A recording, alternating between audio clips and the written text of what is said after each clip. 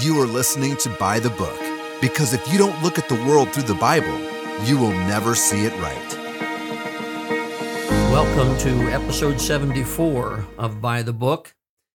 This is Alan Griffith, your host, and I'm excited today to talk about the resurrection of the Lord Jesus Christ. In just a few days, we're going to celebrate on Resurrection Sunday, often referred to as Easter Sunday. I really believe the term Easter came from a heathen goddess, Ishtar, and somehow we picked up on it. Of course, the world has picked up a lot of things and used them, and then the church picked up on them. I often think of, for instance, sorry, I'm on a little tangent here, but the term Sunday, we talk about Sunday. Well, Sunday, of course, to the heathen was Sun Day, the day of the sun.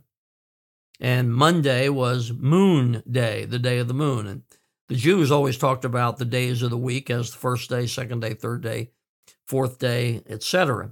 The Lord Jesus was resurrected on the first day of the week. So we're just a couple of days away from rejoicing in that incredible truth. And I want to talk to you from John 21. If you have your Bible, and I realize you may not, it might be on the road, but if you have your Bible, you can open to John 21. And we're not going to talk directly about the resurrection experience of the Lord Jesus, but what I would call the impact that should have on us. And I'm not sure it has the impact on any of us, including myself, that it should. Let me read to you just a couple of verses from John 21, and then we'll kind of set the stage for where we are when this event takes place. John 21 begins with these words. After these things, Jesus showed himself again to the disciples at the Sea of Tiberias, and on this wise showed he himself. There were together Simon Peter and Thomas, called Didymus, and Nathanael of Cana in Galilee, and the sons of Zebedee, that would be James and John, and two other of his disciples. Now that's verses 1 and 2, and you'll notice that John says that the Lord Jesus showed himself again to the disciples.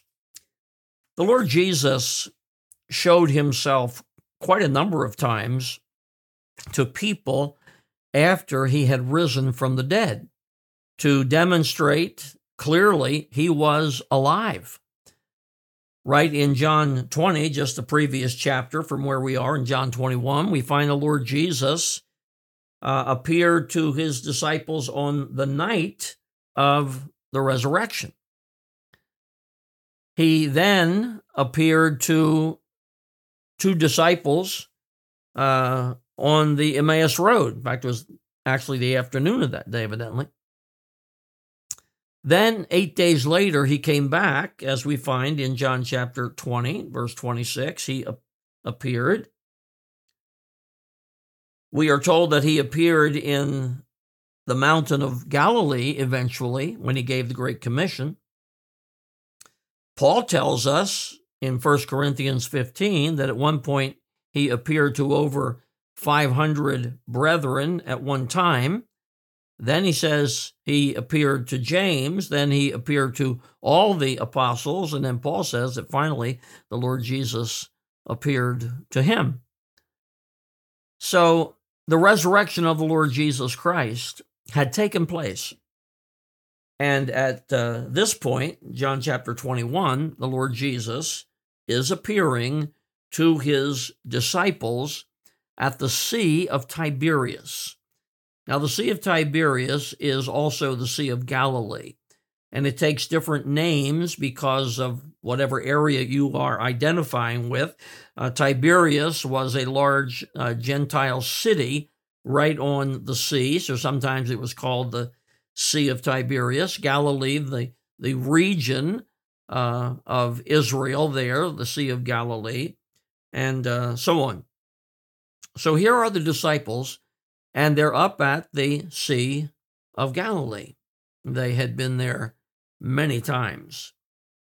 Verse 2 says, identifying who was together, that the group included Simon Peter, Thomas, Nathanael, James and John, and 2 other disciples. And Peter makes this statement. Now remember, he has already seen the resurrected Christ. And Simon Peter saith unto them. So here's Peter, often a spokesman, talking to these other disciples, all of whom had been fishermen. And Simon Peter says to them, I go a-fishing. Now, as we study that statement, we are told that the significance of it was not that simply Peter had decided to go out and do some fishing. It seems rather that he was saying, I am going back to be a fisherman. Now, why he said that, I don't know. He had seen the resurrected Christ, and whether or not he understood what that should mean in his life, I don't know. But he makes that statement, I'm going back to be a fisherman. Now, what is amazing to me is that verse 3 goes on and says, they, that's the rest of them, they say unto him, we also go with thee. We're going to do that too. We are going back to be fishermen. They went forth, entered into a ship immediately. They went out fishing, and guess what? Well, if you have your Bible open, you know. That night, they caught nothing. I love that. I believe our Lord has a measure of humor about him. And where these men are saying, we're going to go back, these were professionals, we're going to go back and be fishermen again. And it's like the Lord Jesus said, that's what you think. You don't catch fish unless I let you catch fish, which probably is a good lesson for all of us. So they're fishing all night. They caught nothing.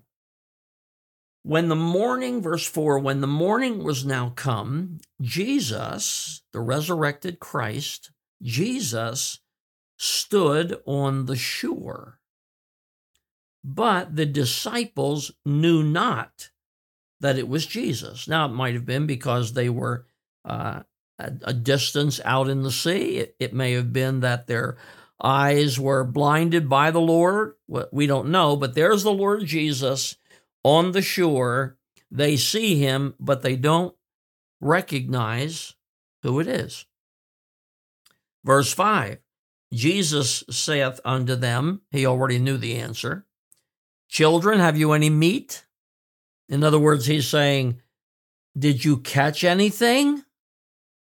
And they answered him, no. Do you have any meat? Do you have any fish? No. Now, here comes a miracle. He said unto them, cast thy net on the right side of the ship, and ye shall find. Now, amazingly, they did it. Amazingly, they did it. They might have responded, look, we've been out all night. We're fishermen. We haven't caught anything. We're not going to do that. But they did it. It says, they cast, therefore.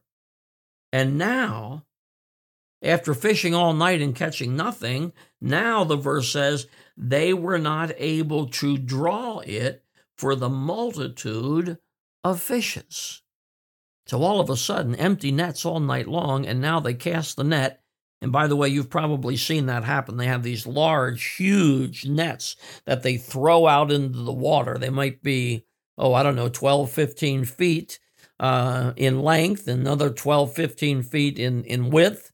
They throw it out, they let it sink, they gather it in, and here they are now gathering in so many fish that they were not able to draw it in. Verse 7, Therefore, that disciple whom Jesus loved, that would be John. He loved them all, but he had that special place in his heart for John. John, probably the youngest, maybe even yet a teenager, maybe. Therefore, that disciple whom Jesus loved saith unto Peter, he now recognizes. Maybe he recognized because of the miracle. Maybe he looked more carefully.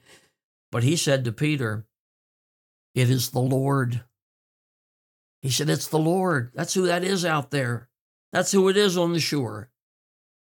When Simon Peter heard that it was the Lord, he girt his fisher's coat unto him, for he was naked. Now, that doesn't mean he was naked with absolutely no clothes. He had his undergarments on. He did not have his typical clothing on. So he gathers that, he puts it on, and he casts himself into the sea. He jumps into the ocean or the Sea of Galilee, and he's going to make his way toward the Lord Jesus.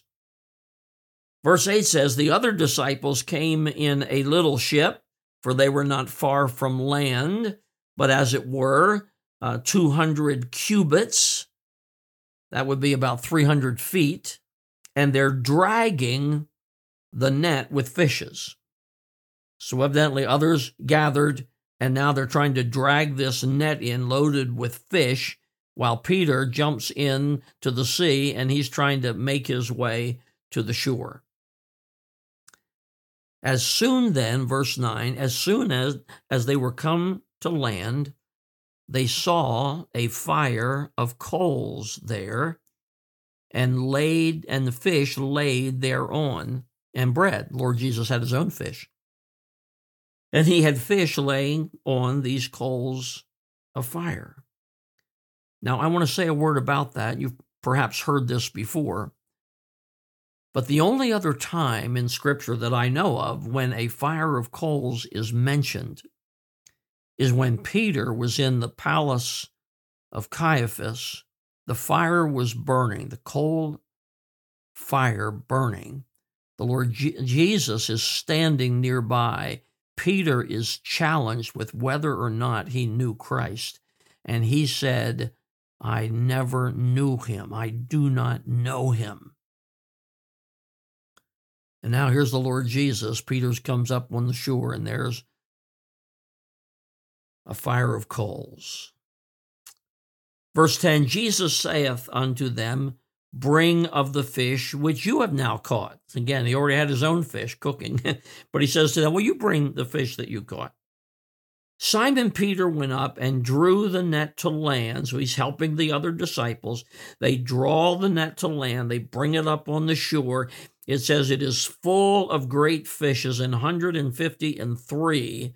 For all there were so many, yet was not the net broken. Amazingly, the net did not break. They gather all these fish, pull them up onto the shore. Jesus saith unto them in verse 12, come and dine. Come on, let's have something to eat. None of the disciples durst ask him, who art thou? Now again, this is the resurrected Christ. They realized who it was, but they didn't say anything. They didn't run to him and say, Lord, it's you. They didn't say, who art thou? Because they knew it was him. They knew it was the Lord. Verse 13, Jesus then cometh and taketh bread and giveth them, and fish likewise. So he now begins to distribute food to them. Verse 14, this is now the third time that Jesus showed himself to his disciples after that he was risen from the dead. So his disciples here gathered as a group, and now he is showing himself to them again since his resurrection. Now something happens. It is important for the story. It is important for Peter. I want to tell you it's important for you and for me. Verse 15 says, so when they had dined, Jesus saith to Simon Peter. Now he's going to focus on Peter. Everybody else is there, but he looks at Peter and he said, Simon, son of Jonas, lovest thou me more than these?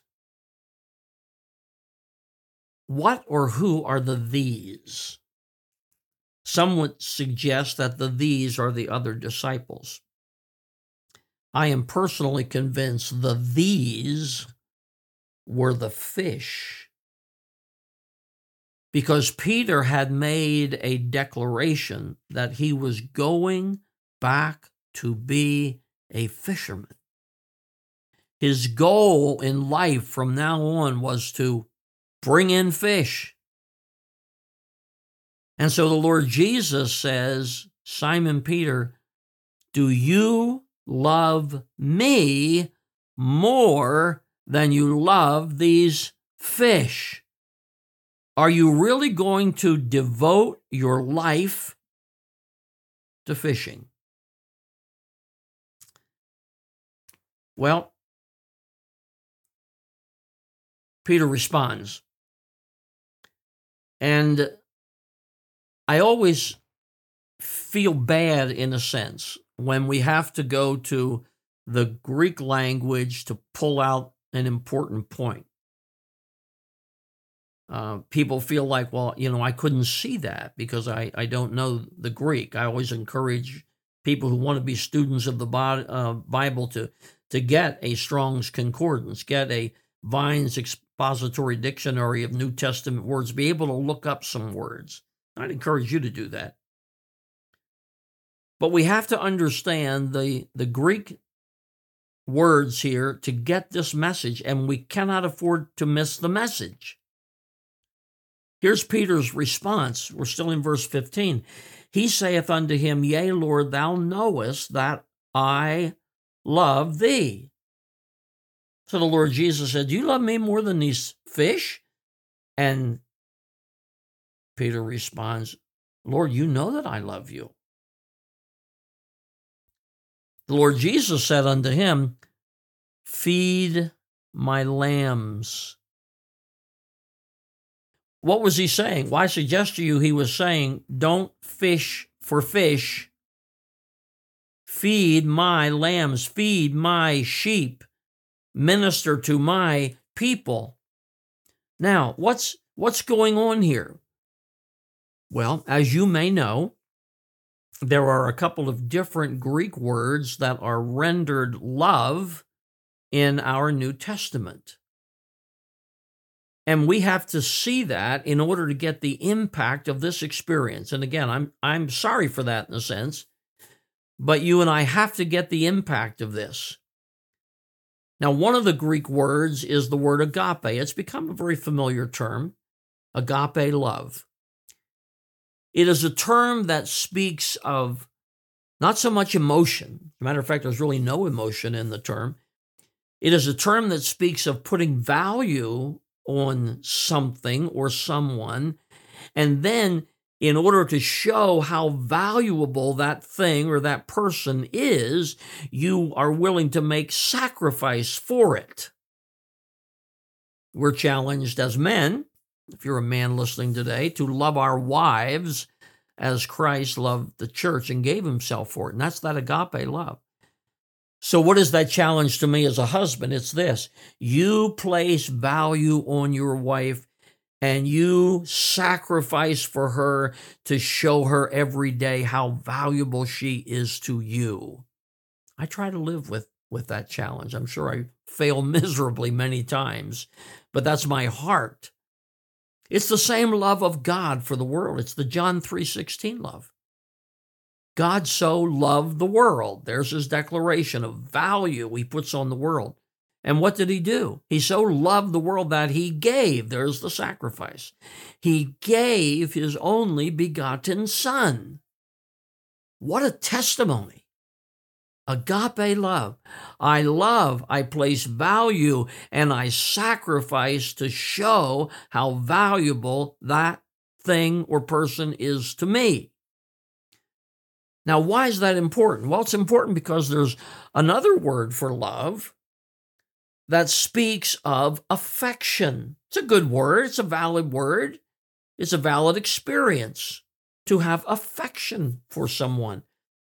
But there is a difference between those two terms, and there is a difference on how those terms are expressed. I can say to somebody, I love you, and that's the expression of affection. Oh, I care for you. But when I say agape love, I love you, that's saying, I love you, I place value on you, and I'm going to sacrifice myself for you. Well, that's a different experience. So how does that fit into verse 15? Well, it fits into verse 15 in this way.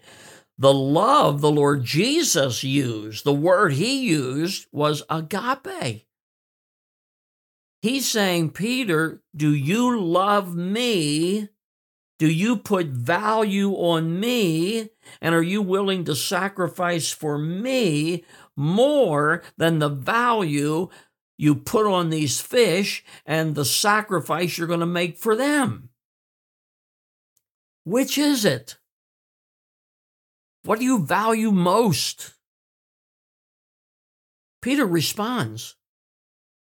He saith unto him, Yea, Lord, thou knowest that I love thee. But Peter, as you may know, changes terms. He uses that term, phileo, I love, a brotherly love and affection. So the Lord Jesus says basically this, Peter, are you willing to love me in such a way that you would sacrifice for me? Will you put that much value on me? And Peter's response is, oh Lord, you know I have great affection for you. World of difference. Well, the Lord Jesus is not satisfied. Verse 16, he saith to him again the second time, Son of Jonas, lovest thou me? No, Peter, I'm not letting you off the hook. I'm asking you with agape love, do you love me with a love where you will so value me that you will sacrifice yourself for me? That's what I'm asking. Peter responds. He saith unto him, Yea, Lord, thou knowest that I love thee. And Peter uses phileo again. Peter says, Lord, you know that I have great affection for you. Let me tell you why that's important before we go on in this text. I'm not sure that all of us understand the difference between those two loves when it comes especially to the experience of today's Christianity. Because there are a lot of people who want to express emotional affection for the Lord Jesus Christ. Oh, I love him. Oh, I love him so much. It's kind of like the pitter-patter of the heart. Oh, I love him so much. Well, again, that's a valid love. That's a good love, but that's not the love that God wants. God wants us to say, I love you, I place value on you, Lord, and I will sacrifice for you. That's the love of Christ that God is looking for in his people, in the church. And the affection love, the feeling love can be very shallow. Well, Peter responds again, verse 16, Lord, I love you. I have great feelings for you. The Lord Jesus said, Peter, feed my sheep. Peter, you sacrifice yourself for these fish? I want you to serve me. I want you to feed my lambs. I want you to feed my sheep. Verse 17, he saith unto him the third time. Now watch what happens. He saith unto him the third time, Simon, son of Jonas, lovest thou me? And when the Lord Jesus says this, the text says that Peter was grieved because he said unto him the third time, lovest thou me? Well, was Peter grieved because the Lord Jesus came back a third time Was that it? Like 3 times you're asking me. I'm grieved by that. No, let me tell you what grieved Peter. Let me tell you what got hold of Peter. What got hold of Peter, what broke Peter at this point, is that the Lord Jesus, in asking him about his love, said to Peter, Peter, do you have that affection, that phileo love? Do you have that affection for me? Is that your love for me? Is that it? Is that all you can say? Is that the most that you can give? The Lord Jesus changed the word. Peter was grieved because he said unto him the 3rd time, lovest thou me? Because the 3rd time he used the other word. And here's the tragedy for this moment in Peter's life. He said unto him, Lord, thou knowest all things. Thou knowest that I love thee. In essence, and he used that word phileo. So in essence, he was saying, Lord, you know all things. You know where I am. You know where I am. You know that at this point in my life, the most I can say to you is that I have great affection for you, but I cannot at this point in my life respond and say that I place so much value on you, Lord, that I will sacrifice myself for you. Peter couldn't say that. Oh my. He knew where he was, and he admitted where he was, but the Lord Jesus did not let him off the hook, as it were. Jesus saith unto him, feed my sheep. No, Peter, I won't accept that the most you have for me is affection. I won't accept that. I want your life. I want you to serve me. I want you to sacrifice for me. And then the Lord Jesus makes a prophetic statement about Peter, because as you know, Peter came to the place where he was willing to sacrifice all for Christ, and that is exactly what happened to Peter. Tradition tells us, we don't have absolute record of it, but tradition tells us that Peter was crucified for Christ. And tradition says that he requested to be crucified upside down because he did not feel worthy to be sacrificed on the cross the same way the Lord Jesus was. Well, our Savior anticipated what was coming for Peter when he said in verse 18, these are the words of the Lord Jesus now to Peter. He said, verily, verily, I say unto thee, when thou wast young, thou girdest thyself and walkest whither thou wouldst. You know, Peter, when you were young, you got dressed, you got yourself ready, and you went and you did whatever you wanted to do. You walked wherever you wanted to walk. But he went on and said, but when thou shalt be old, thou shalt stretch forth thy hands for crucifixion. Thou shalt stretch forth thy hands, and another shall gird thee and carry thee whither thou wouldst not. And verse 19, John comments and says, this spake he, signifying by what death he should glorify God. And when he had spoken this, when the Lord Jesus had said that, he said unto Peter, follow me. Wow. You know what Peter did? Peter left fishing. He left everything behind to follow Christ. What else dare we do with our lives than what God calls us to do? Some people are fishermen, and God wants them to be fishermen. And if that's what God wants for you, Be a fisherman. Or it might be in business or politics or education. I don't know what it might be, but I do know this. It is absolutely necessary that every single one of us who claim the name of Christ be willing to sacrifice ourselves for Christ, to do whatever He wants us to do. And I don't know what that might be for you. I am thrilled with what God has asked me to do. I'm so humbled by it. And God might want that for you. But the important thing is this. It's not what you do. It is that you do and know you're doing what God wants you to do with your life.